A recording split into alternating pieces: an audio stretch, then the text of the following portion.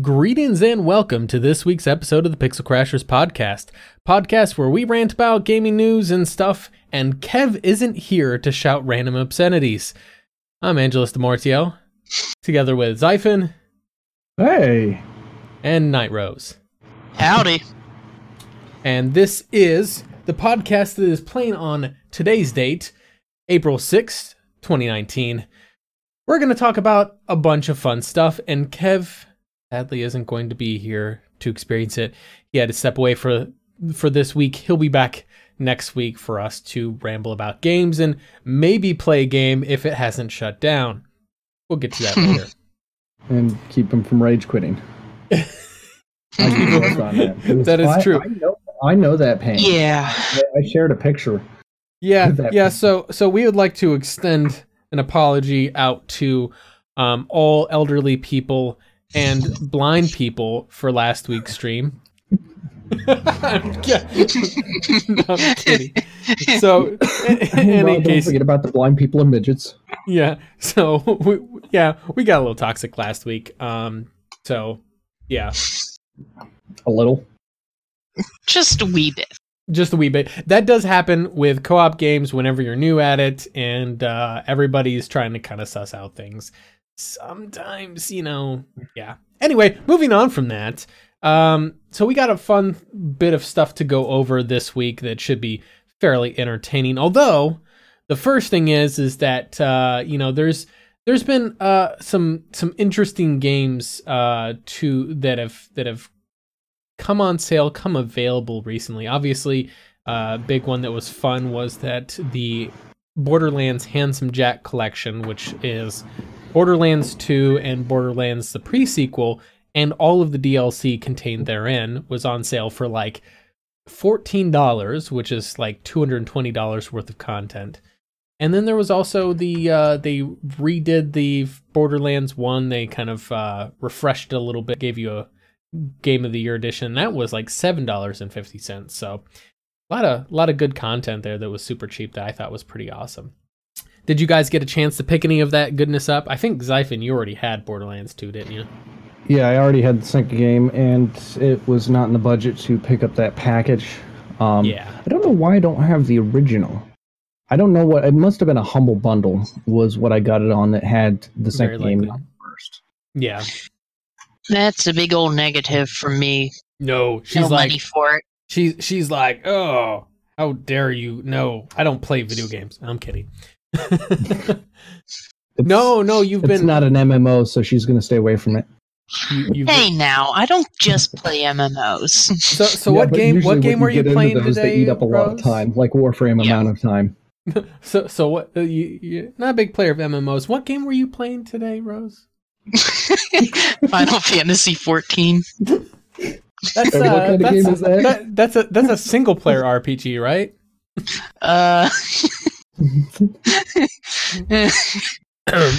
Anyway, fun times.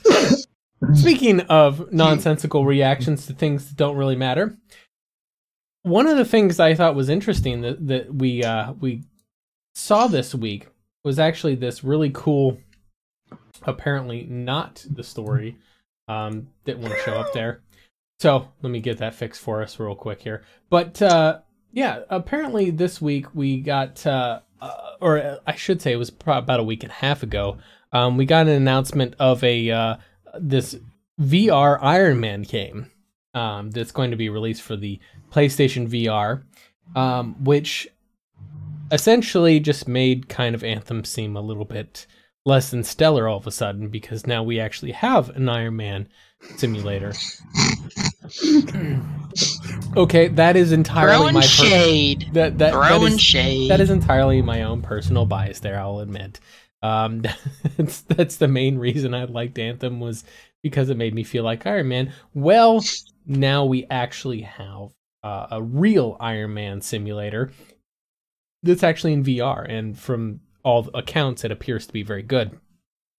So this spurred up a question about the future of PlayStation, and essentially that PS4's future is PSVR. And that's really an area that they haven't tap to its fullest potential. But my question to you guys is not just PS4. Do you guys think PSVR is the future of PlayStation as a whole? To make themselves stand out and not just hold games hostage. I mean, have feature exclusives. That is would be a great route for them to take, because you're going to have Xbox and Google Stadia competing on the game streaming market as far as something unique-ish. And Google, I thought it was going to come out with Xbox first, and then started hearing Google rumors, and all of a sudden we have Stadia. Xbox, yeah, we still have Project X Cloud, but it's not ready yet. Yeah, I think there was a comment that someone in Microsoft let slip that they were a little bit on their heels whenever Google announced Stadia, a little too fast for their liking. But Rose, what's your thoughts? You have a PS4, don't you? I had. Oh, it's gone. It died. It overheated. It died. It died, and you're not missing it, right? Not since I've got Sathanis over here. That's my computer build's name. Sathanis. Well, I mean, it's fucking huge, and you'd have to have played Free Space 2 to understand the reference. But I think that, yes, PlayStation is going to really tap into the VR market. And really, it's needed because we need more affordable VR. You shouldn't have to spend $1,000 on a fucking VR system. And that's where we are right now with the PC market. Well, what is the actual PSVR kit? Not the PS4, but just the PSVR kit cost. Isn't it like $150 or something like that? I can't remember. I think it was like $300, almost as much as the PlayStation 4. I can look it up right now. Yeah, but even then, if you look at those combined prices, it's far cheaper than a dedicated PC VR set by itself, not including the computer you need to run it. Because you're talking about $1,000 for VR. That's usually $214.95. But that's like $1,000 to have to build your own computer that can run VR, and then the VR set after that. Yep. Yeah. Yeah, exactly. And that's that. And the thing is $1,000 is usually the minimum entry point. Although depending on the game you're playing in VR, sometimes that's not even enough. You need some really insane things, because VR, of course, requires extremely high frame rates to not cause. You need a significant CPU. And GPU. Yeah. Because you got to think it's got to put out the frame rate twice. It's doubling whatever frame rate, resolution by frame rate that you're looking at, which resolution by frame rate can already be pretty intense, and you need a high resolution, fairly high resolution per eye. And then, of course, because it's per eye, it's double your frame. I think the minimum frame rate is 90 frames per second to avoid causing issues with people. But there was a new, a third party that was coming out, and I can't remember who it was. Not Oculus, not Vive, but it was somebody else. And they were looking at pushing some crazy numbers on resolution and frame rate on there. I think there was a VR dedicated console that somebody like Fly By Night company was suggesting to make, but I don't know exactly if anything ever came of that, for that matter, though. I'm going to see if I can look up some news on this, but this was like a bigger company that, had not been doing anything with doing anything before. And it's kind of surprised me a little bit on who it was, but and also the proposed specs on the device. One thing that we should mention is that Steam is working on their own VR. That's the one I was thinking of. I think it was the Steam. That's who it was. Yeah, there's a Steam headset. Surprise. Yeah, but it's supposed to boast insanely higher resolutions than the other two headsets that are out at the moment. Yeah, the thing is though is that there's Oculus has their new wireless VR headset, which I don't know necessarily what it does for games, but obviously that was a big deal because you ask anybody that's tried a VR headset, one of the biggest obnoxious pieces of it is that big bundle of wires that comes off the back of your head that makes you feel like you're Valkyr. But that's the other piece on there though is that with PC, admittedly, there's a distinct lacking of a lot of really high quality VR games. Like oftentimes what I run into is a lot of proof of concept and tech demo type things. Like here's what a good VR game could look like. You do have a lot of like really like award-winning great VR games, like Super Hot VR is amazing. But a lot of the problem that I run into is that, you know, getting games like now No Man's Sky has a VR mode now, or it's going to be coming out soon. I can't remember which will be good. But you know, there's other ones out there that are few and far between. It just really has not been a really strong market because I think that it's such a niche thing on PC that a lot of companies just don't want to make games for it. Whereas if you have PS4, like the PSVR, getting that better accessibility, that to me seems like a little bit something to get people making VR games. Yeah, and that's the thing. It's like the barrier to entry has, you know, on the customer end of things, has been stymied the entire market. Much like 3D, you know, was a while ago, and then people a lot of companies started putting 3D tech a lot more affordable, and it was in almost every theater movie you see. But for, you know, when it comes to watching something, just watching, even putting on a pair of glasses can be too much for some people. Whereas when you're getting into gaming, those peripherals are more acceptable. We're, you know, more ready to. We've already got the controller or the keyboard and mouse interface with whatever we're doing on the game. Putting on a headset may or may not be, you know, that big of a jump from there.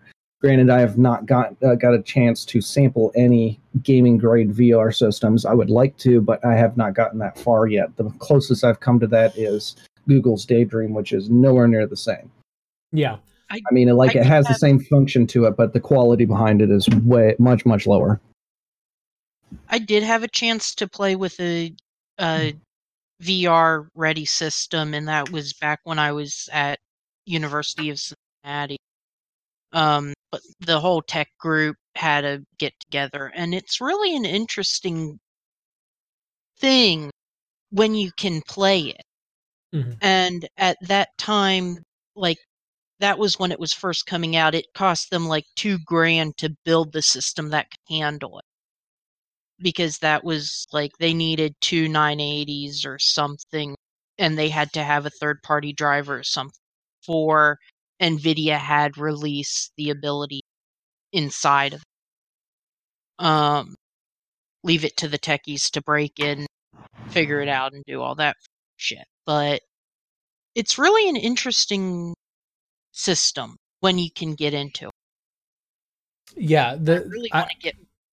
I've had a chance to, fortunately enough, sample the Oculus Rift, the original Oculus Rift, the HTC Vive, as well as a few AR solutions like HoloLens, just in the course of doing things.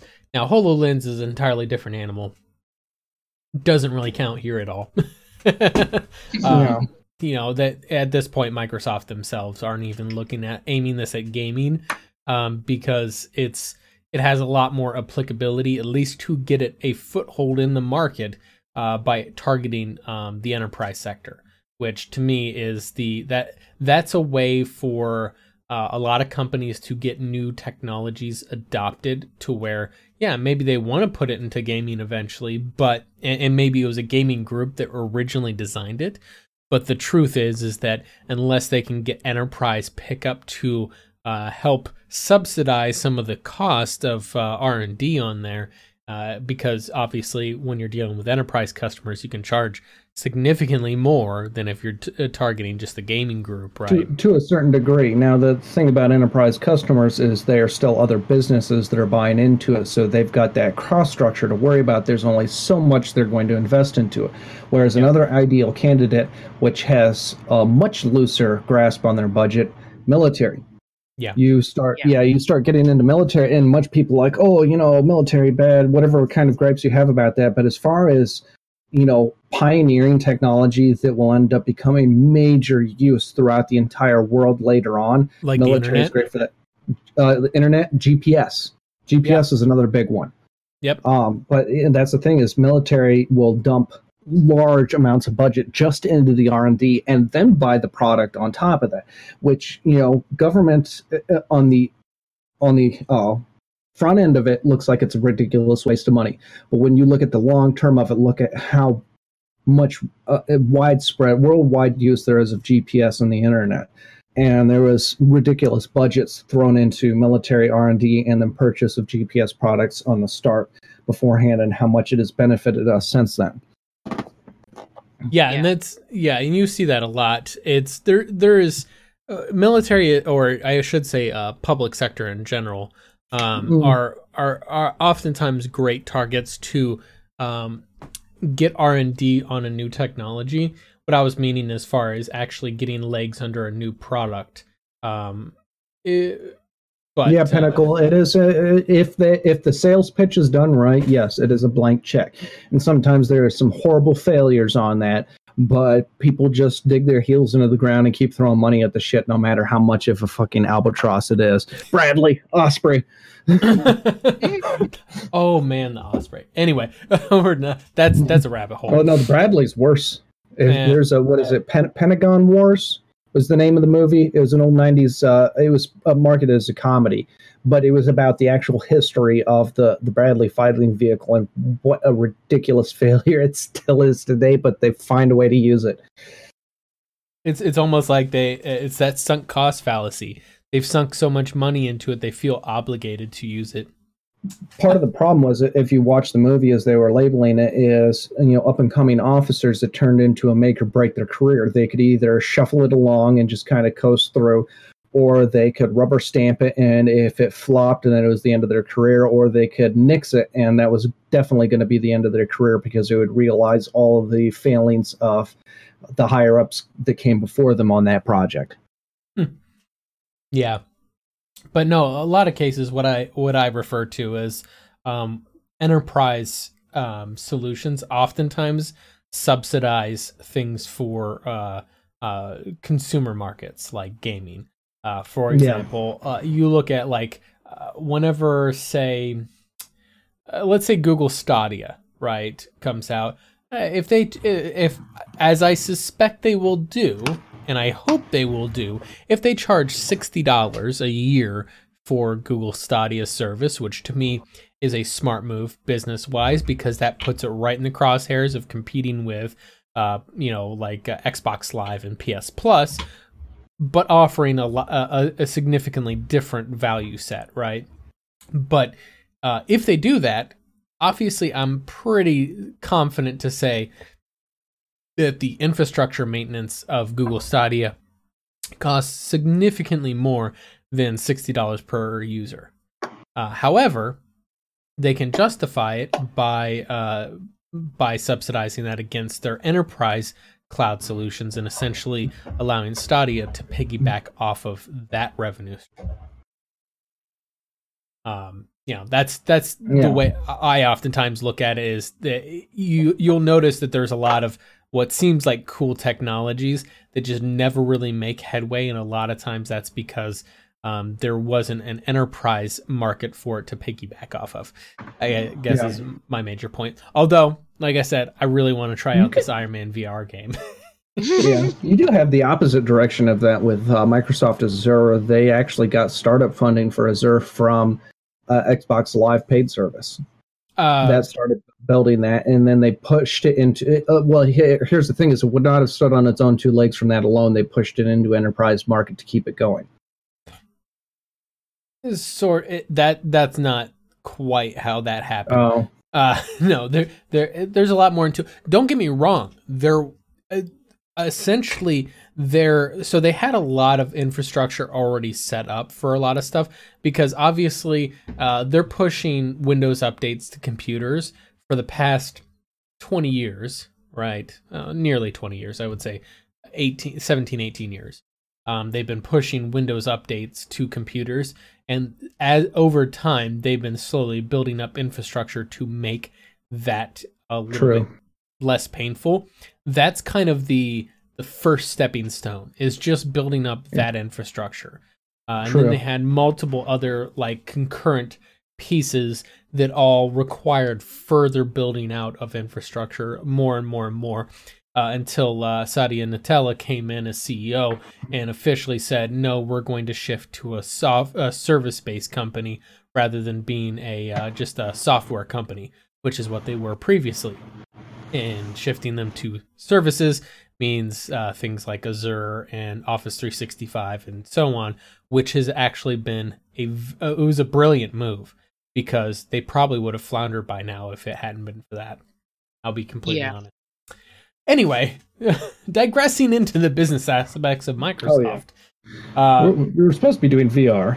Yeah, VR, Iron Man looks amazing. I kind of am excited. I even if I only get to play a demo of it, I kind of want to just do it because, like I said, I wouldn't mind if someone built me an Iron Man suit that I could also fly around. So, I mean, VR would be preferred because that's more realistic, but also if you're some kind of genius billionaire engineer and want to build me a robotic suit, I would also not be opposed. That will not cut you in half when you try and turn at the waist. Well, that's, I mean, as long as you're being... You would clarify that. I do not want to not walk out of this as a paraplegic. so wait, I should want to be a Spartan from Halo? No, see, I want to be that, but I don't want to be like one of the victims from Hammer Industries as depicted in Iron Man 2. Yeah, exactly. Hammer Industries, or what you're referring to, Night Rose, is the Marines in the book, the regular Marines, non-augmented Spartans, trying on the Mjolnir armor, and he shattered everything. Everything. Yeah. Well, I started out breaking one bone and then spasming from the pain, just broke everything after that. Yeah, it was just... It was even referenced that, like, John, the first time he, tried to salute with that suit, he bruised his temple or something like that because he was not ready for how he snapped fast it was going to move. Yep. But, yeah, anyway... Yes, my obscure memory of reading the Halo books a long time ago. Yeah, but even though they decided it wasn't canon, it was actually pretty damn good story material, I thought. Yeah, well, and one of them obviously was technically canon because it was based on the first Halo game. But well, yeah, Fall of Reach. Yep. Fall of Reach and there was one that was the actual Halo. I can't remember what the hell that was called. The one that was actually the first Halo game in book form. Yeah, it was just background of everything that was going on that was not in the game. Yeah, exactly. Anyway. I want to say maybe Reach. Hun, what were you reading? First one was Fall of Reach. The second book was the one we were talking about, and the third book was between the first and second game. Yeah, that's the first book. Yeah. Thank you, dear. Yep. In any case, to shift things to a brief interlude, if you will, a brief moment of I would say it's silliness, except for it's really not that silly. It's more of a brief moment of annoyance, if you will. It's like whenever you step on a splinter or something like that. Is at this point become the trend of every time a new game gets announced as being an Epic Games exclusive. Unfortunately, the most recent victim of that has been Borderlands 3. And, yeah, I would have a long spiel about how the Epic Game Store and Tim Sweeney. This is all a really bad business decision and that you shouldn't buy it. But I think I've already beaten that horse to death at this point. So, yeah, good times. Well, it keeps raising up, so maybe we haven't? Yeah, the problem is that not enough people really think about it. And I unfortunately am still dealing with the explosions of notifications off of Twitter whenever a certain somebody tricked me into debating Tim Sweeney on Twitter. Which the thing is that the guy still conflates, essentially says Steam makes 30% profit on every game sale that's sold on Steam, and that developers don't even make 30% profit off of their games, which of course that's not true. That math doesn't add up. Like Steam makes 30% property. He's conflating revenue with profit. Valve makes 30% revenue off of every game sold on Steam. Well, not even. Those numbers don't make sense. Like the developer makes less than 30%, or developer/publisher makes less than 30%, yet Steam makes 30%. All right, we're missing a big chunk of money. Where the fuck did that go? Well, essentially the argument in the black hole. Yeah, essentially. Inside my window. Yeah, essentially, he's conflating profit with revenue. See, here's the thing: is that the truth of the matter is that Valve makes off of the games sold direct from the Steam store. Valve makes a 30% revenue cut off of those games, unless, of course, they sell more than a certain number, and then it's was it 25 or 20%?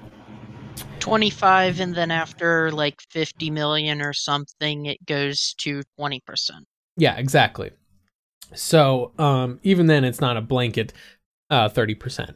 But that's also not accounting for about a third of the games that are activated on Steam are not even sold from the Steam store. They're Steam keys sold from other stores such as Green Man Gaming, Humble, and others, which Valve doesn't take a cut off of those as far as I'm aware. I have seen no indication. At least not for Humble. I don't know about any of the others. Humble, they wanted to like, this, charity and good faith. They don't take any additional cut off of that. Well, Green Man was saying that, and I was looking into them earlier because it was like, what about Green Man? Mm-hmm. They were saying that they get their keys directly from the publisher. That's the thing. Is that Steam keys are generated by the publisher / developer of the game, not by a store. So yeah. So I have to wonder, because they sell their keys for cheap, I wonder if they get a little bit of a cut, like they take whatever their operating cost is, which who knows how much that is. And there's I don't know. There's multiple areas in which it can go down. I think the biggest issue is just the misinformation on there, because even if Valve made 30% flat off of every game that is activated on Steam, that is not the profit they make, because you have all of their actual business costs that get rolled into the quote-unquote percentage of sale to calculate their profits. So their personnel cost, their operational costs for the infrastructure maintenance, because operating cloud infrastructure and distribution is not cheap per se. And I'm not saying that Valve can't necessarily keep up with that, but I think there's this misnomer. Like, let's be honest, at 12%, Epic is actually taking a loss. Tim Sweeney will never, of course, make that public. He is under no obligation to, because Epic Games is a private company, so he doesn't have to tell anybody shit. And furthermore, he doesn't have to be honest on anything he does tell people, so he can lie through his teeth, and there's no repercussions, except maybe if one of his investors tells him behind the scenes, hey, we don't like you being dishonest. Aside from that, there's no government repercussions for him lying on Twitter about how much he does or doesn't spend on stuff, because he's not a public company. As long as it's the references or the truth or lack thereof is internally directed, then yes, there is no legal repercussions. Now, if he makes an aggressive direct attack, untruthful attack against somebody else, that can either be libel or slander. Well, yeah. I'm meaning, the thing is what he does is he oftentimes will insinuate that that's why I said direct. He works very indirectly on propaganda. Yeah, and the thing is I don't have it up with me at the moment, but one of the things he said was that he quoted me the amount of bandwidth or cost or whatever for distribution of Fortnite, which, granted, Fortnite is probably the most popular game in the world right now, which means it does have a significant chunk of bandwidth, we'll say. However, comparing just Fortnite to all of the games on the Steam platform, you're still going to be just overwhelmed by that sheer massive library, right? And even as popular as Fortnite is, it is not even close. It's a drop in the fucking bucket compared to Steam's full store library. So the cost of storage... Plenty of gamers out there, and this is much more significant on PC versus any other platform. Plenty of gamers out there that are all about the cheap indie games, whether it's because it's low cost to them or because they just like that type of game where they're all about supporting independent developers, what have you. Yep. So it's not just that it's more availability there. There's a lot more people that are willing to buy it. Yep. Exactly. And the thing is that there is a significant degree of alternative sources where money gets made, and it's not necessarily how that works. And I was trying to dig up the actual quote on here. By the way, for more information on whatever Twitter stuff that Mort was talking about, join us on our Discord server. Apparently. So his quote was, so essentially, and even his quote unquote that Steam makes 30% profit off of games. He said, most developers make less than 30% profit margin on their revenue. So in most cases, Valve makes more profit from selling a game than the developers themselves. So that's his quote. He's essentially saying there. And then he said, yes, we estimate the average cost of sales at 5 to 7% in developed markets, based on our experience processing Fortnite payments. 30% minus 77% is 22% for Valve. 30% profit margin on 70% revenue share is 21% for the developer. Essentially, he's trying to conflate profit with revenue.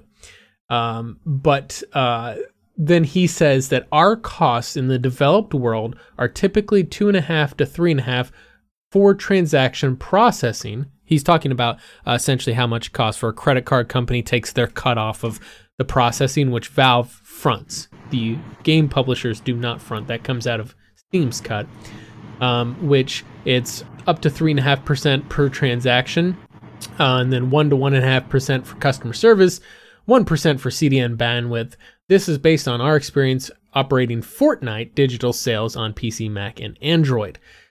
But here's the problem, is that is just Fortnite, and that is just in the developed world, where you may have various other costs in other parts of the world, especially in China, for example, which he doesn't reference. Anyway, I'm going on too far on this. Point is... We're segueing into our next topic, other costs that include dealing with governmental structures. Yeah, there we go. That's nice how to transition. segue. That's how to segue. Yeah. Let's segue into dealing with governments. So, and not to... I want to remain kind of in the neutral stance on Valve, because I don't necessarily think, like, if you ask me which storefront I prefer, I always tell people that I prefer GOG, because I tend to like CD Projekt's pro-consumer stance on things. Valve, they're hit or miss. You know, they do good things. They're very neutral on all sides of it, which is, it's good and bad. It's the best way to look at them is neutrally. Yeah. But in this particular case, essentially what's going on is the European Commission, which is essentially a commission that overlooks things that are happening within the European Union. They issued a letter of official objection directed at Valve and 5 other publishers, namely Bandai Namco, Capcom, Focus Home, Koch Media, and ZeniMax. That essentially they're engaging in antitrust violations by putting geographic restrictions on the games they sell. Now, to break this down on what is exactly going on, what they're talking about, is that a lot of game groups out there, except for Epic, we'll get to that, they will charge different prices depending on the economy of the country that it's in. For example, areas that have worse economies, like Slovakia, for example, which is poor as shit, they will sell games cheaper in those countries to help stimulate sales, get people the products in a more affordable rate, as opposed to people in Germany. A little side on that, in the entertainment industry, or the entertainment, not looking at it from the industrial side, but consumption of entertainment, you look at the poor side of people, they need more escapism from their real life. And of course, games and other, entertainment provide a great means for that. So more affordability for that can make their, lives that little bit much better. That's not necessarily how the business side is looking at it. They're looking at just an opportunity to make more sales. But the flip side of that is these people, they're not as well off, have a more affordable means to live their feel a little bit better about their lives. Yeah, and that's the thing, is that a lot of times, I don't necessarily think that they sell them for cheaper in those markets because they're being nice guys and they're trying to help people. I know it's a business thing. They're trying to drive sales, but it does have a consumer benefit on that. Yeah, and the thing is that GOG also has a similar practice. In fact, they're very clear in one of their tenets of the GOG store is $1 does not equal €1. Because oftentimes you'll see when you go to buy a game, you'll see it $60, and then you'll also go to Europe and it'll be 60 British pounds or 60 euros. It's like, that's not the same prices value. Right there. That's a very different. And then you'll go to like Australia and it will be 80 AUD, Australian dollars. So it's like, it seems to be if they can make more off. There is one thing about in Europe though, is the euro to dollar with VAT included is almost a 1-to-1. Not completely. But I was looking into some of the math on it, and like a $60 game, and then you have 60 euros, including the VAT, which I can't remember what VAT stands for, but it's a value-added tax. Yeah, it's a value-added tax. That can make it a little bit closer comparison in price. Again, it's still not equal. Now, if you have the VAT is segregate, then that is obviously not an equal comparison. Most of the time, the VAT is separate. And that's usually the complaint. A lot of Europeans do not like VAT. It is not very popular at all. Because you also get VAT charged from one EU country sometimes to another market. And it's a little wonky. But in any case, the major point is that the reason, essentially the complaint here isn't necessarily that that Valve and these other companies sell games in those poorer countries for less money. The complaint is actually that they sell them in those poorer countries, but then region lock the key so that can only be activated in those countries. And obviously the reason for that is to prevent gray market sites like G2A, who have a long-standing practice of buying games for the cheaper third world country price, like in Brazil or in Russia or somewhere like there, buying it for a cheaper price in those countries, then turning around to the first world like France, Germany, United States, UK, and selling it for a quote-unquote discount, where you'll see a brand new $60 game show up on G2A for $45. That's the reason why. Is they actually bought the game for like $20 in Brazil, and then are reselling the key in the first world for 100% markup off of that and taking a profit from it. And a lot of times they don't even need direct contact with these other countries. The modern technology they can easily VPN. Purchase through a VPN. Yep. Yeah. Mm-hmm. And the I thing was is, going to say that. yeah, the thing is that as a result, a lot of companies have set their DRM to monitor the network IP Hues or other location information to make sure that if you're in Slovakia, you're getting a better deal on a game. You're actually in Slovakia. It's essentially. Now here's a question I have. It's still entertainment, though it is a different industry. Is why is there a complaint on this in games where movies and TV can get away with doing that shit? Yeah. The thing is that that's the part that's a little confusing to me, and I don't know for certain if this actually is done by movies and TV, if they region lock while charging a different price. That I'm it's not not sure. Usually a different price. It's usually just straight up availability. Like say there is, well, you got something that's available on Netflix that is a US based show and they have it region locked. You cannot say view it from England without, of course, using a VPN, but you have normal internet connections. In some cases you can, but it's getting more and more difficult because copyright agencies are pressing legal issues to try and maintain these region locks. But theirs is not different pricing factor. It's usually just it's copyright is where that comes into the copywriting regional locks, which makes something completely unavailable to a different country. I think that might be because the rules were implemented in December of 2018. Essentially, to quote it specifically, new EU rules implemented in December of 2018 specifically forbid what the EC calls unjustified geo-blocking, and the present expression of dissatisfaction underscores that stance. The conflict here is between companies trying to tailor their sales strategy on a per-country basis and the EU's effort to create a market that, like the United States, maintains a single basic price across all states. So here's the thing. While there are definitely poor people in the United States, and I don't want to try to make it sound like there aren't poor homeless people a lot,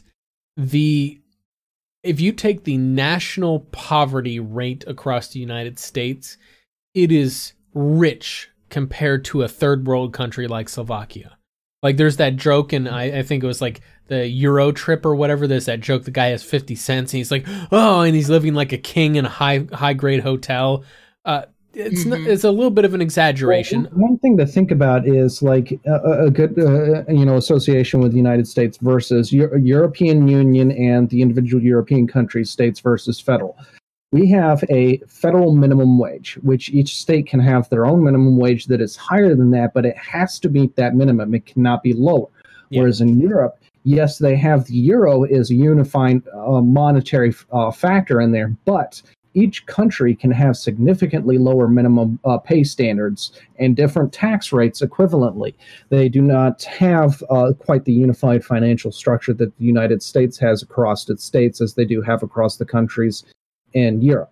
So that makes yes, they all use the euro, but that does not make them is one European country is equal to another as one state in the U.S. is to another. Yeah, it's essentially. Go ahead, Rose. They're trying to compare apples to oranges. We're, like you said, we're a United States. We've got the federal minimum wage. They're dealing with a bunch of different fucking countries here. Mm-hmm. They're not just one unified state or federal government. They're a bunch of different confederacy, for lack of a better. Yes, it's just an economic market. There is no. Yeah. Now, Steam, I assume their lawyers have some intelligence and will argue that fact, but it's a false equivalency by the European Union idiots. Yeah. I'm kind of wondering now, this is only vague speculation, There's not even rumors or anything else like that, but I'm wondering if somebody was lobbying. And I don't know if lobbying in the European Union works the same way as it does in the US. You think Epic? You think it's Epic, right? Yes. Here's the thing: is like tinfoil hat, everybody. The way they've waged their propaganda war is starting to turn me into a fucking conspiracy theorist. Now I'm one of the most anti-conspiracy theorists you can come across. That is bad. Yeah. Well, I mean, it kind of fits if you look at all the shoe companies. Yeah, I mean. Yeah. I don't know. In any case, no. So something else to note on here. In a statement, a Valve spokesperson said that only a small number of game titles, around 3% when the investigation started in 2013, had region-locked activation keys. Activation keys are keys that people can buy through third parties and unlock on Steam, rather than purchasing the game directly through the storefront. It argues that it's not directly making money from the activation keys, and that making a platform liable for region locking keys requested by publishers is not supported by applicable law. However, Valve said it has already turned off region locks in Europe, within Europe in 2015, with limited exceptions. So, the main thing, that limited exception is usually countries that outright ban certain products. Well, essentially, yeah. Well, yeah. There's that. No, what they're saying is that 3% of the keys are those limited exception. 3%, and what they're saying on there is that it's not even their choice. It is publishers generating Steam keys that Steam doesn't like. How Steam gives them the option to do this based on the publisher's prerogative. But Steam doesn't make the choice on that. The publisher does. Now, to be fair, there are other publishers, such as ZeniMax, right, is being targeted by this. And they are very much, would be one of the ones that might be doing this. And that's whatever. They're still on the chopping block for this. Valve, in particular, is not, though. They're saying we don't have any control over this. We're not even making money on this. We just let them use our client. So it'll be interesting to see how that part plays out. But the major thing on here now, obviously, tinfoil hat on Epic's side. We can make jokes about that all we want, and for all we know, we could have if we'll call it Tim Sweeney is Saruman the White, it could be that there is a worm tongue on the European Council or Commission. You know, to use a Lord of the Rings reference there. That is entirely possible. I think that's... I love conspiracy theories, but I really doubt that. I don't think that's the case. The European Union is notorious for coming after companies for very asinine things like this. They've done it before. Very true. And the thing is that oftentimes there's a reason why Brexit was so fucking popular, is because, and this furthermore could fuel that even more, along with the Article 11 and Article 13 of the GDPR provisions that recently passed. There's a lot of criticisms of how the European Union and the European Commission are essentially making these broad proclamations and forcing companies to do things that actually end up in a detriment to some of the poorer members of the EU. The thing is that, and then therefore that hurts the economy of that poorer country, which therefore then brings down all of the EU's economy as a result. So it's kind of spiting itself in doing this. So I digress. Well, here's the thing: is it's almost impossible to avoid digressing when you start discussing law and also European politics. And to be fair, when I say that, I shouldn't say that as in there are a lot of things that I think European And for that matter, like Australia and New Zealand, lawmakers have done that have been for the benefit of consumers that I actually very much approve. Like consumer law in Australia is actually quite amazing at protecting people. A little bit too good. Sometimes it's, like at what point GTA 5 gets pulled off of game shelves because it's quote unquote offensive. That's when I have a problem, is like, no, give consumers choice, but make laws that make sure that they are adequately informed of their purchase. That's kind of where my line is. But again, digressing even more. I think that not much will happen to do with this because Valve has proof that they don't actually do any relocking themselves. But those publishers may end up getting punished. I think it was Bandai Namco, Capcom, Focus Home, Koch Media, and ZeniMax. Koch Media, by the way, is they are the group that's over top of Deep Silver and 4A Games, which are the makers of the Metro series. If that name doesn't sound familiar, I don't recognize Focus Home, but Capcom, Bandai Namco, and ZeniMax should all be familiar to everybody. ZeniMax is the holding group for Bethesda and all of their other properties. So, anyway, so fun times. That is a little bit more of a dry story and largely deals with kind of obscure law, but it's got some tangible in there. I wish I could say that we're moving to a more emotionally fun story, because over this past week, there was actually a story released by Jason Schreier of Kotaku that outlined the development of Anthem. And what? So I've got a lot of feelings about this. First of all, the manner in which the developers, kind of the environment that they're in at BioWare, seems pretty abysmal. And it's not necessarily because their jobs itself are difficult. It mostly revolves around poor management. And as someone who's had to deal with poor managers in the past and poor, people in charge generally at various levels above me, I definitely understand that frustration. And I can see, I've seen on a small scale where that has caused detriment to work.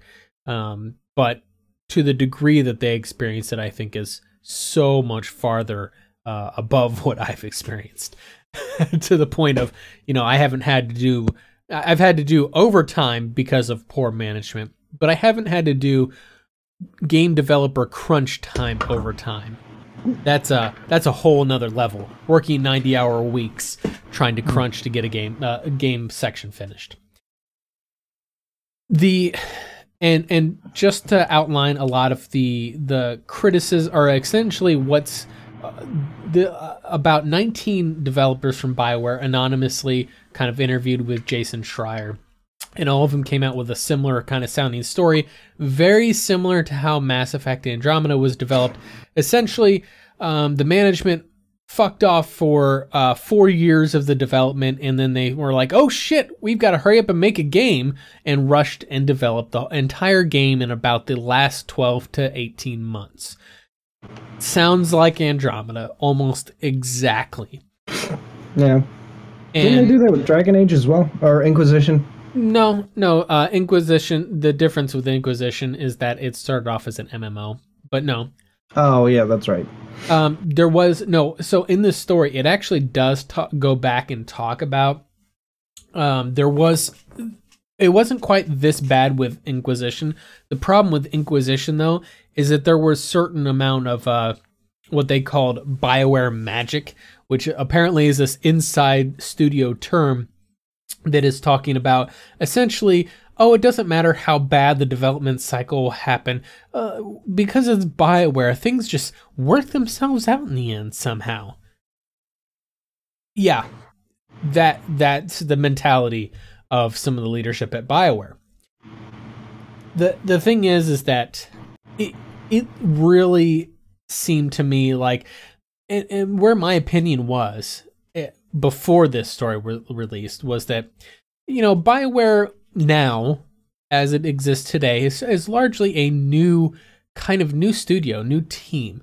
So many of the people that made the games that I know the brand for are no longer there, and therefore games like Anthem and Andromeda and Inquisition, for that matter, are kind of just a studio trying to find its new footing, find its new direction, because they have different creative preferences than the people who made. They should have renamed it like when Bungie left Microsoft and they reformed 343. Yeah. That's what should have happened there. I mean, it's different. They're trying to continue the same type of projects, but it's a different team. Yeah, I mean, rebranding would have helped people distinctify in that way, so that people aren't comparing this current studio to the likes of Drew Karpyshyn's writing and David Gator's writing and so on.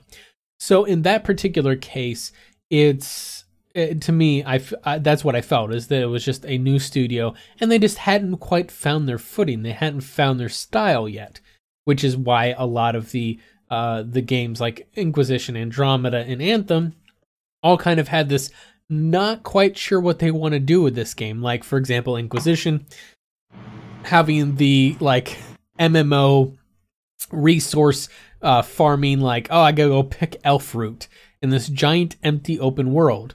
Andromeda, like giant empty open world. Like, they put in the open world, but they didn't really know what they wanted to do with it. And then Anthem, there's a lot more than that going wrong there. But the major point of it was that's what I thought. Turns out that it wasn't just that. A lot of it also seemed like you had one of the things when you're creating something is that you need a person at the helm, like a captain of a ship, so to speak, who has a fucking compass that knows where the ship is going. Yes, just because I'm hoisting the mast or say swabbing the deck or whatever, I'm doing these minor tasks that to me don't necessarily equate to where the ship is going. There's still a captain at the wheel who knows what direction the ship should be going and can give orders to everybody else to make sure that they're focused on a task that helps that ship go in that direction. That is not happening at BioWare currently.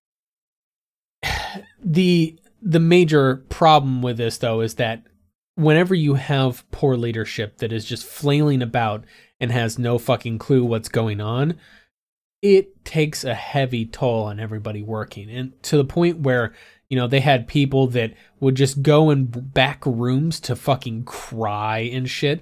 And you had and the thing is that over the course of Anthem and Andromeda being developed, we saw many high profile people leaving. And we were like, maybe their work was just done and they were moving from one studio to another. No big deal. That's normal. No, there was a reason why all these people were abandoning ship, is because it was a fucking nightmare to work in that studio. Then there was also not just that was in Edmonton. There was also this opinion that if you were BioWare Edmonton, you were better than BioWare Montreal, which no longer exists, or BioWare Austin. Edmonton's better than everybody else because they're the original BioWare, even though they're really not original BioWare anymore. I don't know. My thought is that based upon all of the goings on in this article, and there's a lot here. This article is long, and I mean long. 11,000 words. 11,000. Kev wasn't here because he wouldn't have read it. Yeah, there is no way that Kev would have read the first sentence of this. But yeah, 11,000 words in that article. It is he would not have even read the first sentence. He would have seen the wall of text, not even bothered to skim it.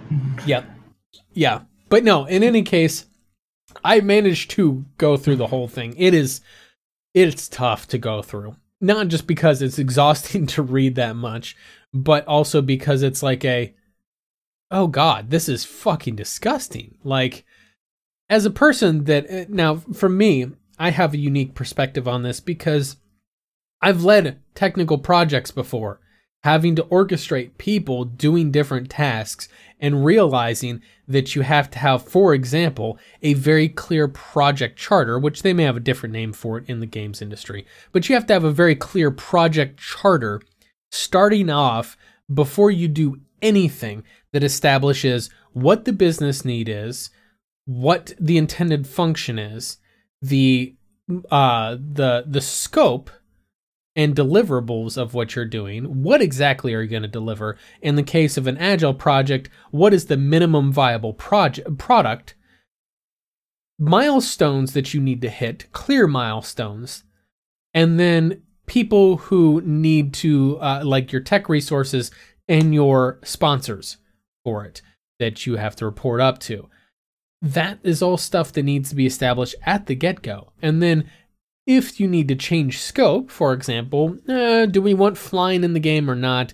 You can establish things in or out of scope as needs happen, but that needs to be, there needs to be a justifiable need to change scope, and then everybody needs to fucking agree on that. That doesn't appear like anybody has Project Management 101. Yeah, I'm literally talking. I really remember this shit. And yeah. This is my own experience leading projects, and that I don't know if I've said it before, but there's been many cases where I've at some point at least thought that a lot of games I see that get released, I think I talked about this most with Star Citizen, is that the absolute lack of concrete project management from a lot of games though is just abhorrent in the games industry nowadays. And it's led to squandering so many fucking budgets. It's disgusting. And this is not just, and I never think of, and this is the problem of a person that's like on that engineer mindset. You don't always think of the people cost. Squandering budgets is where I look. Oh, they're wasting money. That's not the only resource they've been squandering, as it's noted by the amount of people that are just burnt the fuck out from having to do all of this hard work, put in 80 hours in a week to get this certain thing done, only to have management change their mind next week and wipe it all off the map. That just, ugh. So, I know I keep rambling on about this, but what are your guys' thoughts on this before we? There's another piece I want to talk about this story. Starters, but no. I'm really hoping, and I guess this is an applicable term, expose. I'm really hoping that this expose will, is shedding enough light for shit to get better for the people working in the industry under these conditions. It may not happen right away, but it'll take some time, and I hope that there's some people in top tier management can kick the guys' asses in middle management or whatever, whose ever ass needs to be kicked by whom, it gets done to get this shit straightened out. And this is not the only industry this is a problem, but it is this problem has been made very light shed light on it very brilliantly recently. So hopefully what needs to be done will get done. Yeah. That being said, as I just referenced a second ago, there are many other industries with this shit show of management, and so a lot of it is focused on money issues where we can run our staff super shorthanded and ridiculous amount of hours because we're making a huge profit margin at this point, having less people to pay. I know for one, nursing industry is ridiculous like that. And there's several other industries that run into that sort of issue too. Yeah. Rose, what are your thoughts? Well, this isn't at all kind of new news, because I remember there being a somewhat similar article after Andromeda. Yeah. Basically saying the same thing. BioWare, I don't think, responded to that one. BioWare's response to this one is kind of telling that I don't think anything will change. Well, and like you had said, that they, just to hit on multiple things, but they really should have changed their name, but I don't think EA would let them, because that means that they have to acknowledge that they're a different studio. And it's not just that. There is a a concept in corporate business called brand value, right? Yeah. By changing the name of BioWare, they would lose a lot, because right now you have so many consumers out there that will buy a game just because it says BioWare in front of it. It could be Loot Box Simulator, literally just show a slot machine and have loot boxes lined up on the cover of it and say, there's no game here. Literally, you're just opening loot boxes. Fuck you. Literally, it could say at the bottom, fuck you, consumers. But people will be like, but it's BioWare. I will buy it. And that's the reason why they won't change the name of BioWare, is because of that. And that is very true. And that's kind of the what goes into the second part of this whole situation. Wasn't just this expose, and BioWare's initial response. Like, first of all, Jason noted on Twitter that they released this statement BioWare released their statement so fucking fast, there was no way they read this article. Because like you said, this is 11,000 words. This is gonna take some time for you to read. I don't care if you're a speed reader. It's at least going to take you 10 minutes to get through this. I think he said something about he gave them a heads up before publishing the article, but he did not give them the whole article. Yeah, exactly. Yeah. Which is common courtesy for in journalism, right? But they released this statement so fast, and it more or less was dismissive of the article, and essentially implying, without directly saying, but implying that this article was singling out and attacking developers. And of course, one of the writers on Rock Paper Shotgun actually broke down BioWare's response point by point, and summarized it as like, this is either has to be a modified canned response or completely pre-written and just released, and they were well anticipating this shit to happen. Well, furthermore, now to be fair, after that, Casey Hudson did release an actual more. I guess you could say more positively received response afterwards, that it more or less said, we recognize, not necessarily, he didn't admit fault, because of course that would be no executive, and even though he's a general manager, that's PR speak 101, don't admit fault. Yeah, don't admit fault, but he essentially more or less was a little bit more amicable to the idea that that priority needs to be paid to the well-being of their employees. We'll say that much. It was very corporate speak, in the sense that he didn't admit any fault and that sort of thing. I think one of the things he did mention was that one of the challenges that excited him I'm trying not to laugh at this. One of the challenges that excited him about coming back to BioWare was being able to build up the leadership team. The reason why I'm trying to get through that without laughing is because, so I know a lot of executives, and I know what the thoughts that translate into corporate speak actually mean. When someone says one of the things they loved about coming to the company was the challenge of being able to rebuild something, that is entirely complete bullshit.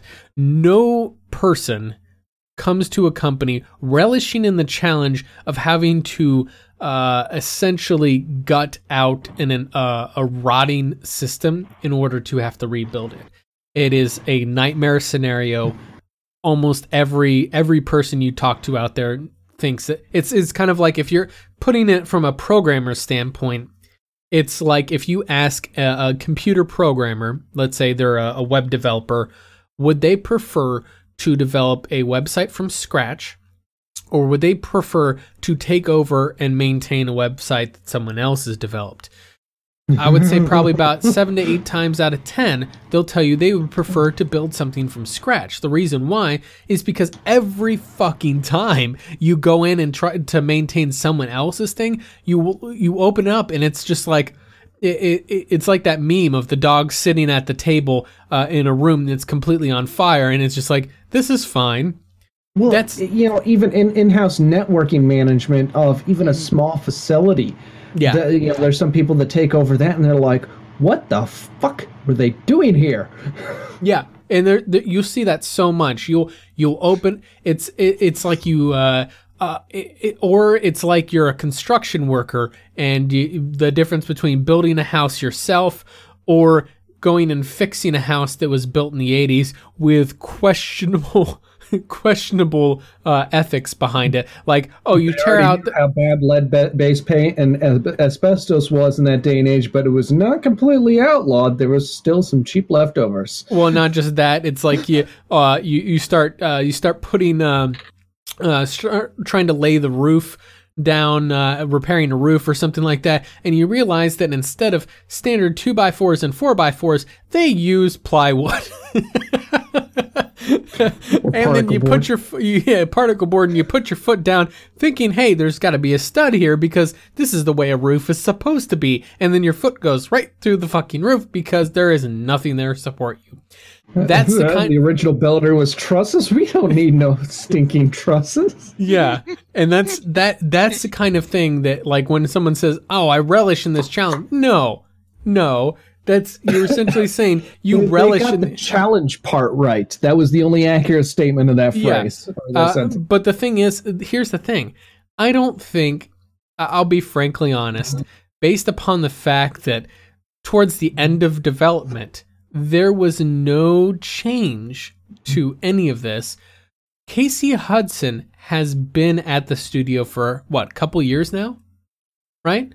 Somewhere around there. I think he like shortly after, a couple months after the release of Andromeda, which was in 2016. Yeah, one thing I want to mention about the rebuilding the team. People who do actually enjoy that sort of thing, they're not in that kind of position. They're more like the Bobs from Office Space. You know, they're mercenary house cleaners, and they don't get directly involved in things. They go through a personnel evaluation, and then they have the management team clean house for them. Well, no, here's the truth of the matter is, like I said, of the executives I've known, they fix the glitch. Well, the thing is that there are people that are hired into an executive leader, and even though technically his title is general manager, I kind of see Casey Hudson as being an executive position of sorts. Into that kind of executive position, that come in there with a vision for overhauling an organization. Right. And you do see that at times where they'll come in, they'll kind of assess the situation, they'll be quiet for a little while, just see how things work. And then during that time, as they're assessing things, they're also taking feedback from whatever people are above them, be it other executives higher up than them, or a board of directors, or whatever their boss happens to be, depending on their level. Then they're essentially listening to what the people above them want to happen. They're looking at what is there, and then they kind of develop a vision on how to translate what is desired to happen into a tangible, like, product, essentially, a tangible change. The challenge there isn't building a leadership team or relishing in building a leadership team there. The challenge in the relishment is essentially you have clay and you're making something out of clay, right? And that would be more or less restructuring and rebuilding all of BioWare at this point. Because from the sounds of it, I'll be frankly honest, I don't think there's been much for good leadership, like in solid leadership. And frankly, I don't think Casey Hudson, for that matter, is much of a person that's going to be good for this. Because the thing is that what has Casey Hudson really accomplished? People give him credit for essentially developing Mass Effect 3, right? Under the leadership of Aaron Flynn, which, by the way, while people criticize Aaron Flynn because he more or less was the scapegoat for Mass Effect Andromeda, he has his own studio now, and apparently there's not a whole lot of complaints about his leadership there now that he's out from underneath the boot of EA.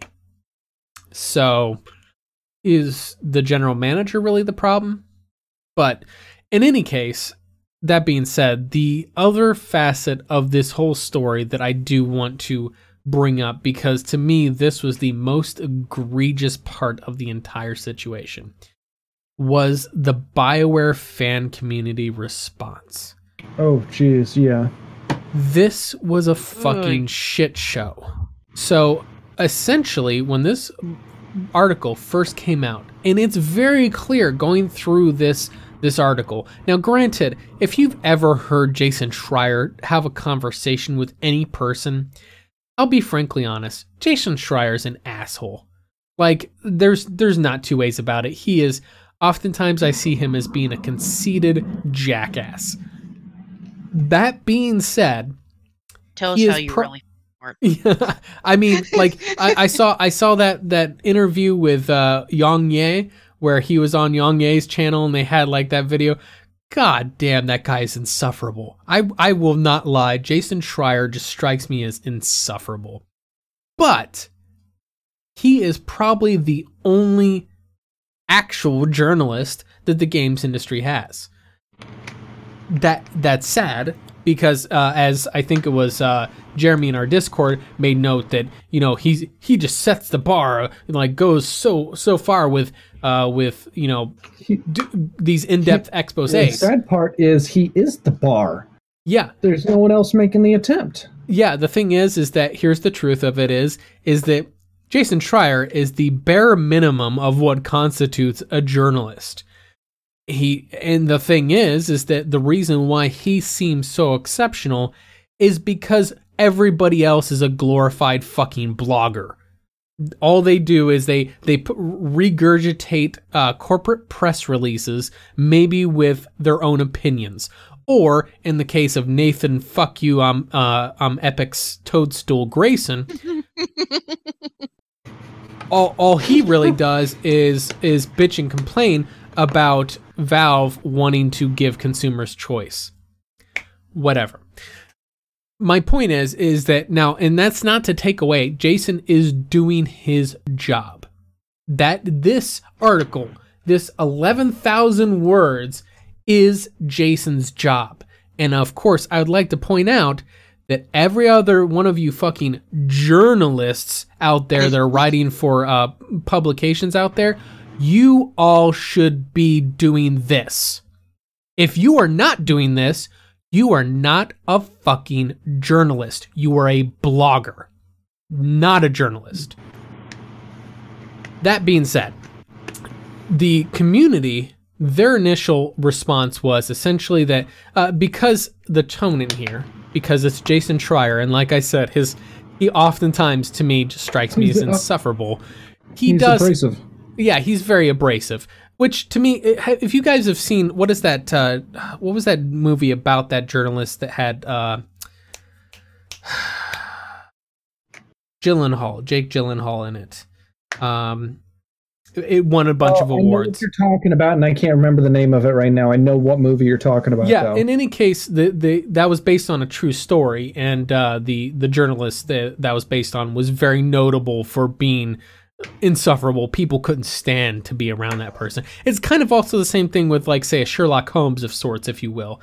One of the things noted about Sherlock Holmes is he wasn't a real person, but in the books, Watson would regularly note how nobody could fucking stand Sherlock Holmes. He was insufferable because he was always cutting through bullshit and calling you on it, right? That's what a journalist is supposed to be doing. Anyway, the response from the community was that essentially Jason Schreier was attacking developers at BioWare. Poor BioWare, and we need to stand beside BioWare in this trying time. Essentially, they're saying we need to stand by a corporation as they abuse fucking employees. We need to stand by them and support them. Here, you know what? I see that you're kicking that dude on the ground who's crying for you to stop. You know what? I need to stand by you. I need to support you. So here's a billy club. I'm going to be your personal cheerleader while you kick that guy to death. Yeah, that's essentially. I feel like that. That meme where it shows the one guy. has shot some dude, and then on the next screen it's like, how could this person do this type of thing, like essentially ignoring blame. That's kind of what it feels like at some point. Like, oh, BioWare shot somebody, and the fan base is like, how could this other person that's not BioWare have shot that guy? That's essentially what's going on here, is that they can't. It's disappointing. And then some people kind of warped it and said that, well, the article was blaming developers, but we should support the developers wanting better working conditions. And I'm like, that's what Jason Schreier, for all his faults, he's a major, he's constantly been pushing game developers unionizing across the industry. Not just the BioWare, not just the EA.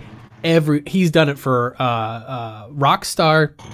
He's mentioned it about CD Projekt Red. He's been calling out crunch time as a bullshit fucking practice for years now. So this isn't just a BioWare thing. He doesn't have it out for BioWare. There's no bias there. There is a bias. His bias is he's very much pro-union. So take that for what it is.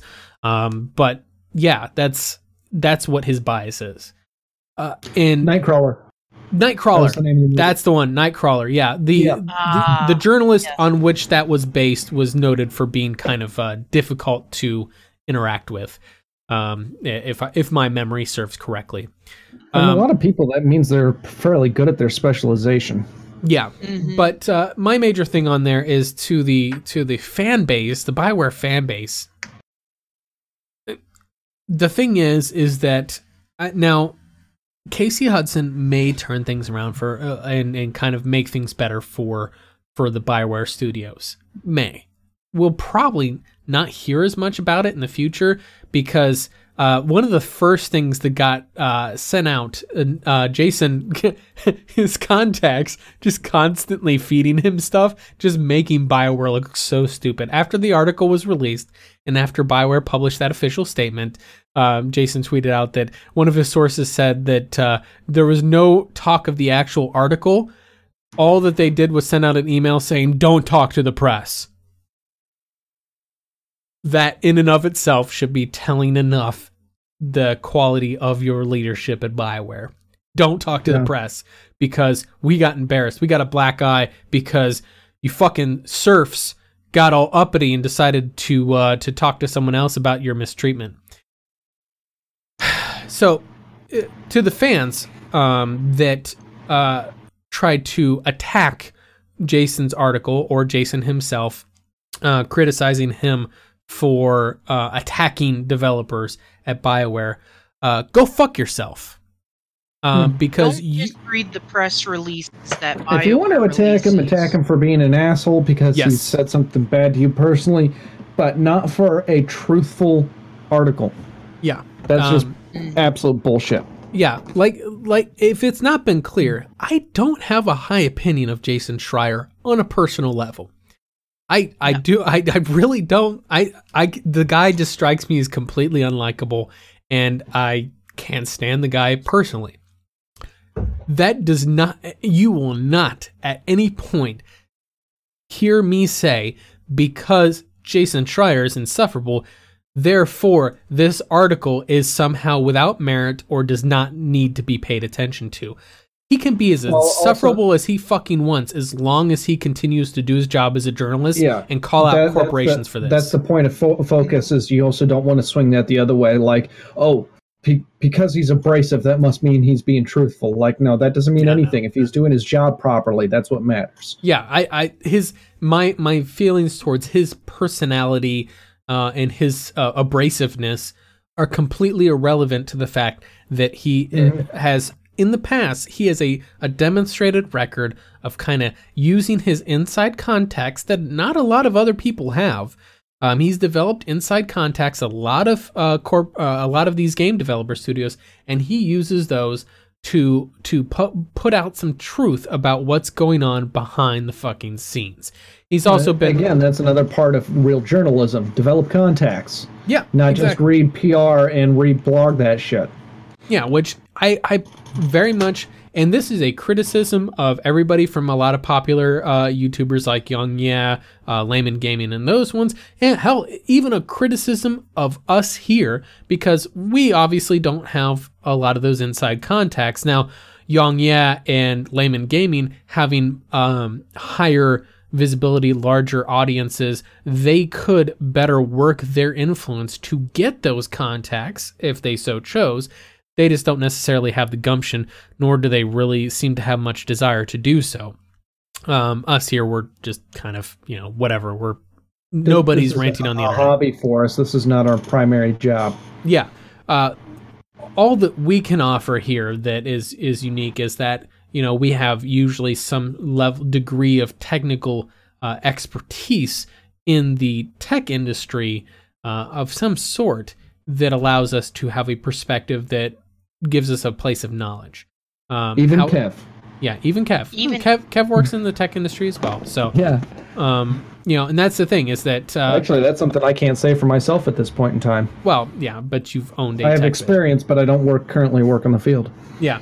In any case, the point is that if you're just some random schmo on the internet and you see a BioWare fanboy and want to attack this, it is largely a matter of you need to take a step back, emotionally decouple yourself from BioWare and their products, and take a look at how people are being treated and say, hey, I know this is very hard for people to admit, but hey, maybe continuing to give money to these shitty corporations is incentivizing them to not change the way they treat employees.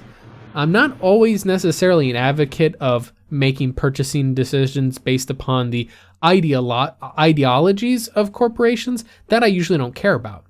However, whenever a business is outright unethical, for example, like Epic, hear me rant about Epic all the time, that's another case. I will rant about them and not purchase from them because of their business practices. And also to Azel over on Mixer. What's up, man? Loch Ness Monster. Sure. In any case, yeah, I could rant about this a lot because I've said a lot about it, especially on Twitter over the past few days. I've been kind of engaging with a lot of folks on there. A lot of people were not very pleased with my reaction of essentially calling people out and telling people that they're pieces of human excrement because they are supporting a corporation that is treating people like this. Come on. Take a step back from your own love of, I don't care how much you love Mass Effect, Dragon Age, Jade Empire, Baldur's Gate, even Anthem. Yeah, I mean, I don't know why you love Anthem. Admit it. They just don't want to admit it. Yeah. I don't know why you love Anthem. But is Kev even still playing Anthem? Or did he already drop it? At the last week, at least. I don't know. I haven't seen him play it in a while. I think he picked it up for a week and then he just yeah, it's not really that great. Yeah, it's... and rather than telling us we were right. Yep, absolutely. Yes, Poke, I do know it's you. I saw your comment on the Breach live stream we had last week. It's been a while, but at some point, if you look in the description down below the Mixer channel here, we have a Discord server you're more than welcome to join, and we can chat and catch up if you like on there. We try to keep mostly on topic for the podcast streams on there because we so easily can go down rabbit holes whenever we get on. Oh, we're talking about rabbit holes now? We've done it twice this podcast. Yeah, done it twice this podcast. Alice in Wonderland is a great, if not fucked story. Stop it. Stop it. We're trying to keep on there mostly on this rather serious topic though on here though. The major thing on here is that I'm up in the air with unions, right? I have seen benefit of unions in many cases, especially in the entertainment industry. I noticed that a lot of, like, say, actors, voice actors especially, could benefit better from union support. And I think they actually are now, if I remember right. Don't quote me on that. Union is one of those things that is the initial idea of it is great, but it can so easily corrupted if it's leveraged the wrong way. The ideology behind a union is great, and if it could stick to that kind of ethics, should be everywhere. Yeah, but that's not always the case. It only happens in some environments. I think that there are specific trade fields where unions could be beneficial. And again, like you said, as long as they, ideally without too much corruption, because to be fair, I think that pretty much no matter what you're going to do, there's going to be corruption. It's just going to happen. The thing is that largely when it comes to unionization, I mean, that is one potential possibility. But like I told someone else in the BioWare Outpost Discord, there is, even without a union to protect you, especially in the case when you're a game developer, that right now is one of the hottest industries to be working in. That is a very in-demand industry. There are so many, yes, we hear about the layoffs happening at a lot of the big AAA studios and publishers. Those are usually not the actual developers themselves. Those are usually tertiary jobs, like, the actual IT folks working on the computers or marketing folks, that sort of thing.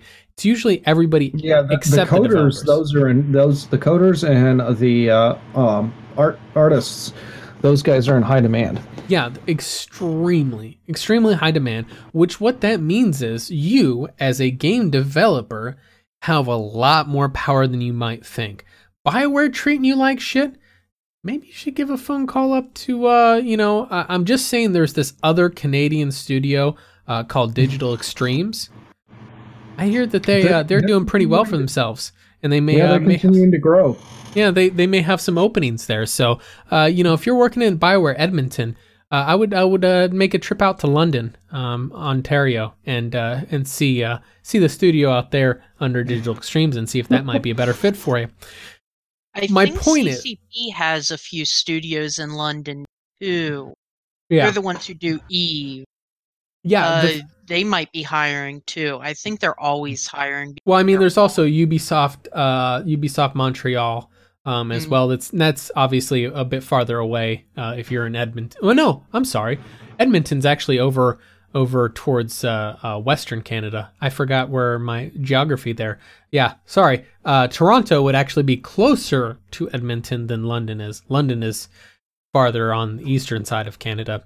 So, I mean, if you want to go cross country, London is an option. Not so much. Even though we live in a physically larger country and have those kind of issues ourselves, we still get confused that other countries can be as physically big as this one or bigger. Yeah, but in any case, the point is that there are a lot of game studios out there all over the place, and many of them are also actively looking for developers of many stripes, be it level designers, graphic artists, all sorts of different roles and positions are constantly being looked at. So my recommendation is, I understand that if you worked at BioWare for a long time, you will have an emotional attachment, a kind of a loyalty of sorts to BioWare. And it's honestly very similar to a lot of the fanboys that you see on the internet, that doesn't matter how shitty of a game BioWare releases, they still say that it's good because they feel like they have to because it's BioWare. Same thing, I the say... other issue they may be running into is they're working so many hours they don't have time to look for another job. In which that case, could be a deliberate strategy. The folks in Canada, since they can actually get, since they get this opportunity with their healthcare system, when you go on stress leave, when you have to take stress leave, that's when you should be job hunting. Yep. That is 100% agreed. My major thing is that, dude, seriously, if BioWare's treating you like shit, walk the fuck out. I mean, the thing is, games without you. The thing is that even if they have you on, usually now the thing is that oftentimes a lot of tech tech positions, like I've been in the past, have exclusivity or non-compete agreements, is what they're usually called, where essentially the agreement will say something to the effect of, while you're working here, while both parties agreed for gainful employment, that you cannot seek employment with a competitor in the market, or something like that. The thing is that historically, especially in Canada, but also in other areas, non-competes pretty much go out the fucking window legally, legal standing wise, the moment that there is a sign of employer negligence. So at what point the employer is treating you like BioWare is treating their developers, even if you are signed to a non-compete agreement, you can probably just flip them the bird and not have to worry about that. Furthermore, non-competes are becoming more and more on gray standing in a lot of courts because they're pretty fucking scummy. I've been signed to non-competes before with a couple of the companies I've worked for, and in both cases, upon leaving the company, I pretty much told them that, hey, I'm working in the same industry and I'm working for your competitor, and they were like, yeah, we're not going to do anything about it, because they realized that, especially in the area I'm at, non-competes won't fucking stand up in court. They'll get laughed out of court if they try to do that, because it's really fucking egregious to do to employees, to force them to work for you and not allow them to look for employment with competitors. Yeah, where the non-compete is more targeted toward anti-poaching. Mm-hmm. It's one of those things that, like, it's very difficult to put on the employee itself. But if they have evidence, and that's the catch, is if they have evidence of poaching, that's usually where the legal battles end up playing out. Yeah. Yes. They attack the competing employer directly themselves for poaching, if that's the case, and there's evidence behind it. Yeah. So this is don't send those emails from internally. Yeah, don't, because there's assholes like me who will be able to pull those emails and use them against you. Yeah. By the way, anything you do while working for a corporation usually is tracked or logged at some point. Just a little tidbit on there. So in any case, I don't want to Big dwell on Brother's this. not the government. Big Brother's the company you work for. Yeah, in a lot of cases. Trust me when I say that they're tracking. In any case, so I want to say on there to all the employees that are there. Trust me, I definitely understand the whole concept of having shitty management above you and how absolutely taxing that can be on your mental health. And I want to say, first of all, that put your well-being to the degree which you are able, where it's feasible. You should always put your well-being above working for a given studio. Yes, BioWare is prestigious in the games industry, if you will. Working for them, oftentimes, many people might see it as a dream job. Don't put that above your well-being. Don't get hung up on the name. Yeah. Much like the gamer fans. Don't get hung up on the name. Yeah. Emotionally detach yourself from that brand. Yeah, the name means nothing. I mean, like, and the thing is that statement was put out hundreds of years ago. Or wait, no, not 100 years. Fuck, I can't remember when Shakespeare was. Jesus Christ. A few hundred years. A rose by any other name would smell as sweet. Yeah, you knew exactly where I was going with that. Yep. And the thing is that shit by any other name would smell as foul. That goes both ways, right? The purpose of that is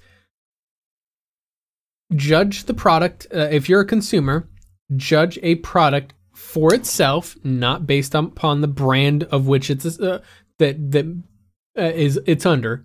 So if it's a BioWare game, that's fine. Judge each game independently and don't let the name BioWare influence your judgment of it. Similarly, if you were a developer, trust me when I say working for a major prestigious like industry defining company, which I have worked for before, of names that everybody ubiquitously would recognize the moment that I name the company, but I'm not going to, because fuck you, you're not getting that personal information off of me. Come on, more. No, let's not get people doxing material, please. No.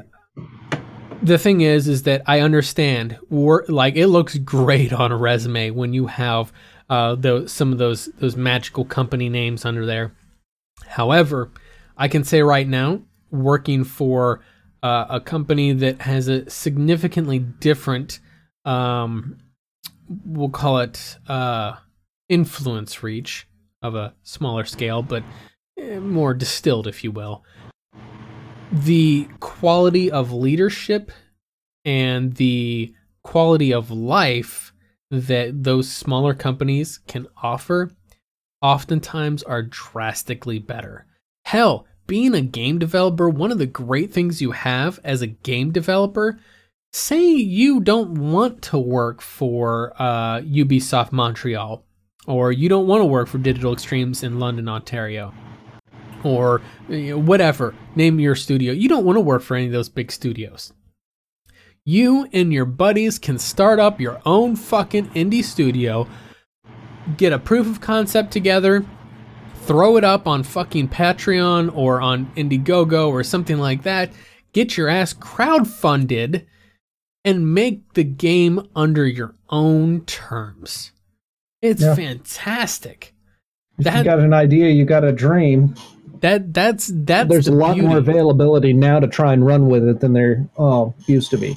Yeah, but that's the beauty of game development, is that worst case scenario, if you don't want to work for any studio, make your own. And then you get to decide your own fate. And that's a great thing that not a lot of other industries have that availability to do. Like, no. Trust me when I say there's not always the availability to start up your own studio just like that. Like, you go into the movie industry, good fucking luck. Like, best case scenario is that you make an indie movie and that gets you enough attention to where a big studio then signs you. That's the movie industry. Yeah. So, that being said, don't want to ramble on it too much longer on here, so we'll move into our final thoughts there. So, Rose, final thoughts on everything, not just how shitty BioWare is. Fuck BioWare. Seriously, like Mort said, game developers, you guys have a lot of availability. Use it. Capitalize on it. Nothing's going to send a more powerful message to your corporate overlords than just getting up and walking. You guys are blessed. I studied network engineering and cybersecurity. I don't necessarily have the options you do. Well, cybersecurity is a very in-demand field as well, but that's a You would think, it's you need someone even though they're both tech fields, it's still a different animal. Yeah. Yeah, you need someone in the field or in the company to get in with the company that I've found, and it's really driving me nuts, right? Yeah, you're cutting out a bit, by the way, Rose. Oh, sorry. I think network's having issues here. Yeah. If you also have that noise gate on Discord, that'll happen too. We've got some foul weather coming, so. Ooh. Yeah. Yay. So, I mean, just capitalize on your opportunities. Do what you can. Yep. The biggest thing is that there are some people that would say that ambition is a bad thing. That's not true. Too much ambition can be a bad thing. At what point you start... Ambition is good, hubris is bad. And yes, there is a difference between the two. Yes, exactly. Perfectly said. Rolling into your final thoughts, Ivan.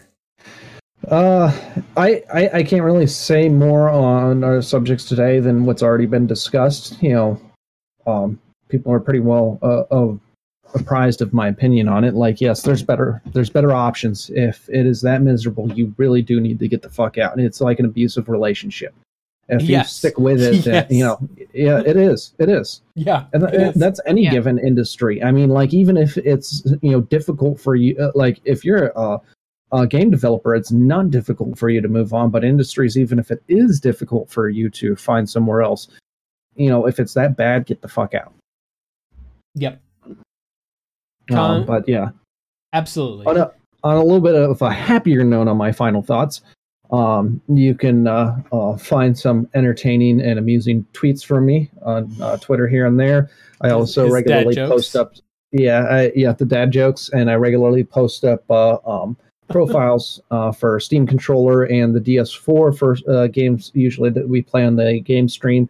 You'll notice recently there's a pretty big absence of me putting up profiles for Origin games, because I've fought with the Steam overlay to work with that regularly, and I found a much better alternative. And I'll probably end up posting a link to that site and more details on how that works. And so if you're interested in Steam Controller or DS4 with custom mappings, look me up on Twitter. Yeah. Good stuff. So, obviously, for those who are not aware, we are next week. The way we work things here at the Pixel Crashers is we stream every Saturday night at 7 p.m. Pacific time. We alternate weeks. On a week, if you will, we do the podcast like you're watching right now or listening to right now. And on the B week, we do a party stream where we will stream a co-op game of some sort. Now, next week, we had planned, and we still have planned as far as the streaming of this particular podcast on April 6th, intend to stream Breach next week, which is a kind of a early access game. However, there's a big caveat to that. Also this week, QC Games, the developer of Breach, announced they're closing down. So that sucks. That is very unfortunate. Work, but it's not going to get any continued development for it, and eventually it will have a complete shutdown. Yeah, so the game is kind of unfortunately closing down, which that is the curse sometimes of early access games, and small studios like that. Sometimes things don't work out. And we do wish the folks at QC the best and hope that they move on to new and better things. But it is unfortunate on our side because we actually thought that Breach was a pretty interesting premise, and we kind of hope to play more of that. But it has been set up with a lot of potential, but I don't think that there was maybe they ran into BioWare issues and they couldn't keep rolling with it. Yeah, exactly. I don't know. In any case, that's the case, really. Yeah, in any case, the major point on there is that, we should still be streaming it next week as far as we're aware. However, obviously, ongoing, that guy probably won't be a regular streamer because eventually it's going to shut down on us. So, unfortunate as that may be. Moving on, obviously, if you're watching this live on Twitch, hi there. We stream this podcast every other week. If you happen to not be on Twitch right now, we live stream this every other week on Twitch, YouTube, and Mixer. We also upload the audio through multiple audio sources that you can listen to if you prefer not to watch it live or not to watch the video video on demand at all. You can listen to it on one of many podcast sources such as iTunes, Google Podcasts, Spotify, Anchor, Stitcher, Breaker, Overcast, Castbox, Pocket Cast, and Republic Radio. You can listen to us while you're on your drive through rush hour going to work, and you can listen to our soothing voices as you're sitting in traffic yelling at the guy in front of you. God, the fucking damn it, why won't he move? We've all been there. Trust me, I understand your pain. I'm right here with you. We are all here with you. Sitting right next to you in your car. In fact, how did we get in your car? It's a little creepy. Were we here all the time? Were we waiting in your car for you whenever you walked in here? Were we hiding in the back seat? Check your back seat before you go on your drive. Yeah, you should have checked your back seat. It's okay, though. We're still here with you. Always. Yes. Boo. Anyway. Okay, creepiness aside. Obviously, we also have, wherever you happen to be consuming this podcast, in the description below this podcast, you will also find a description. In that description, you will find one of a number of links, including links to various sources of social media, as well as a link to our Discord server, which, if you want to go there, you can chat with us on any number of topics or catch up with us and so on. It's a load of fun. We argue with each other a lot and make fun of each other. It's always good stuff. So, with that being said, we're going to start getting signed off here for the night. We definitely want to see you guys come back for our party stream next week. It's going to be good fun. Hopefully, we'll be able to play some Breach. If not, we'll play another game. That's okay. It's all good. You guys have a good night. We'll catch you next week for the Pixel Crashers party, I hope. До свидания.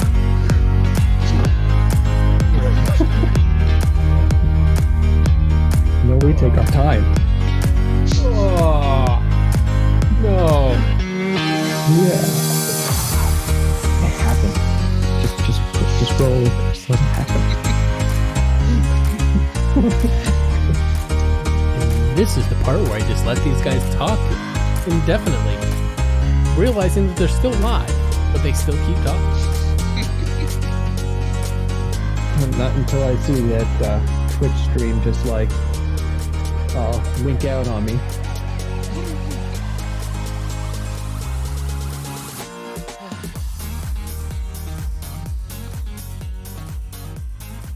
But I wonder, what do you think? Should I just come up with every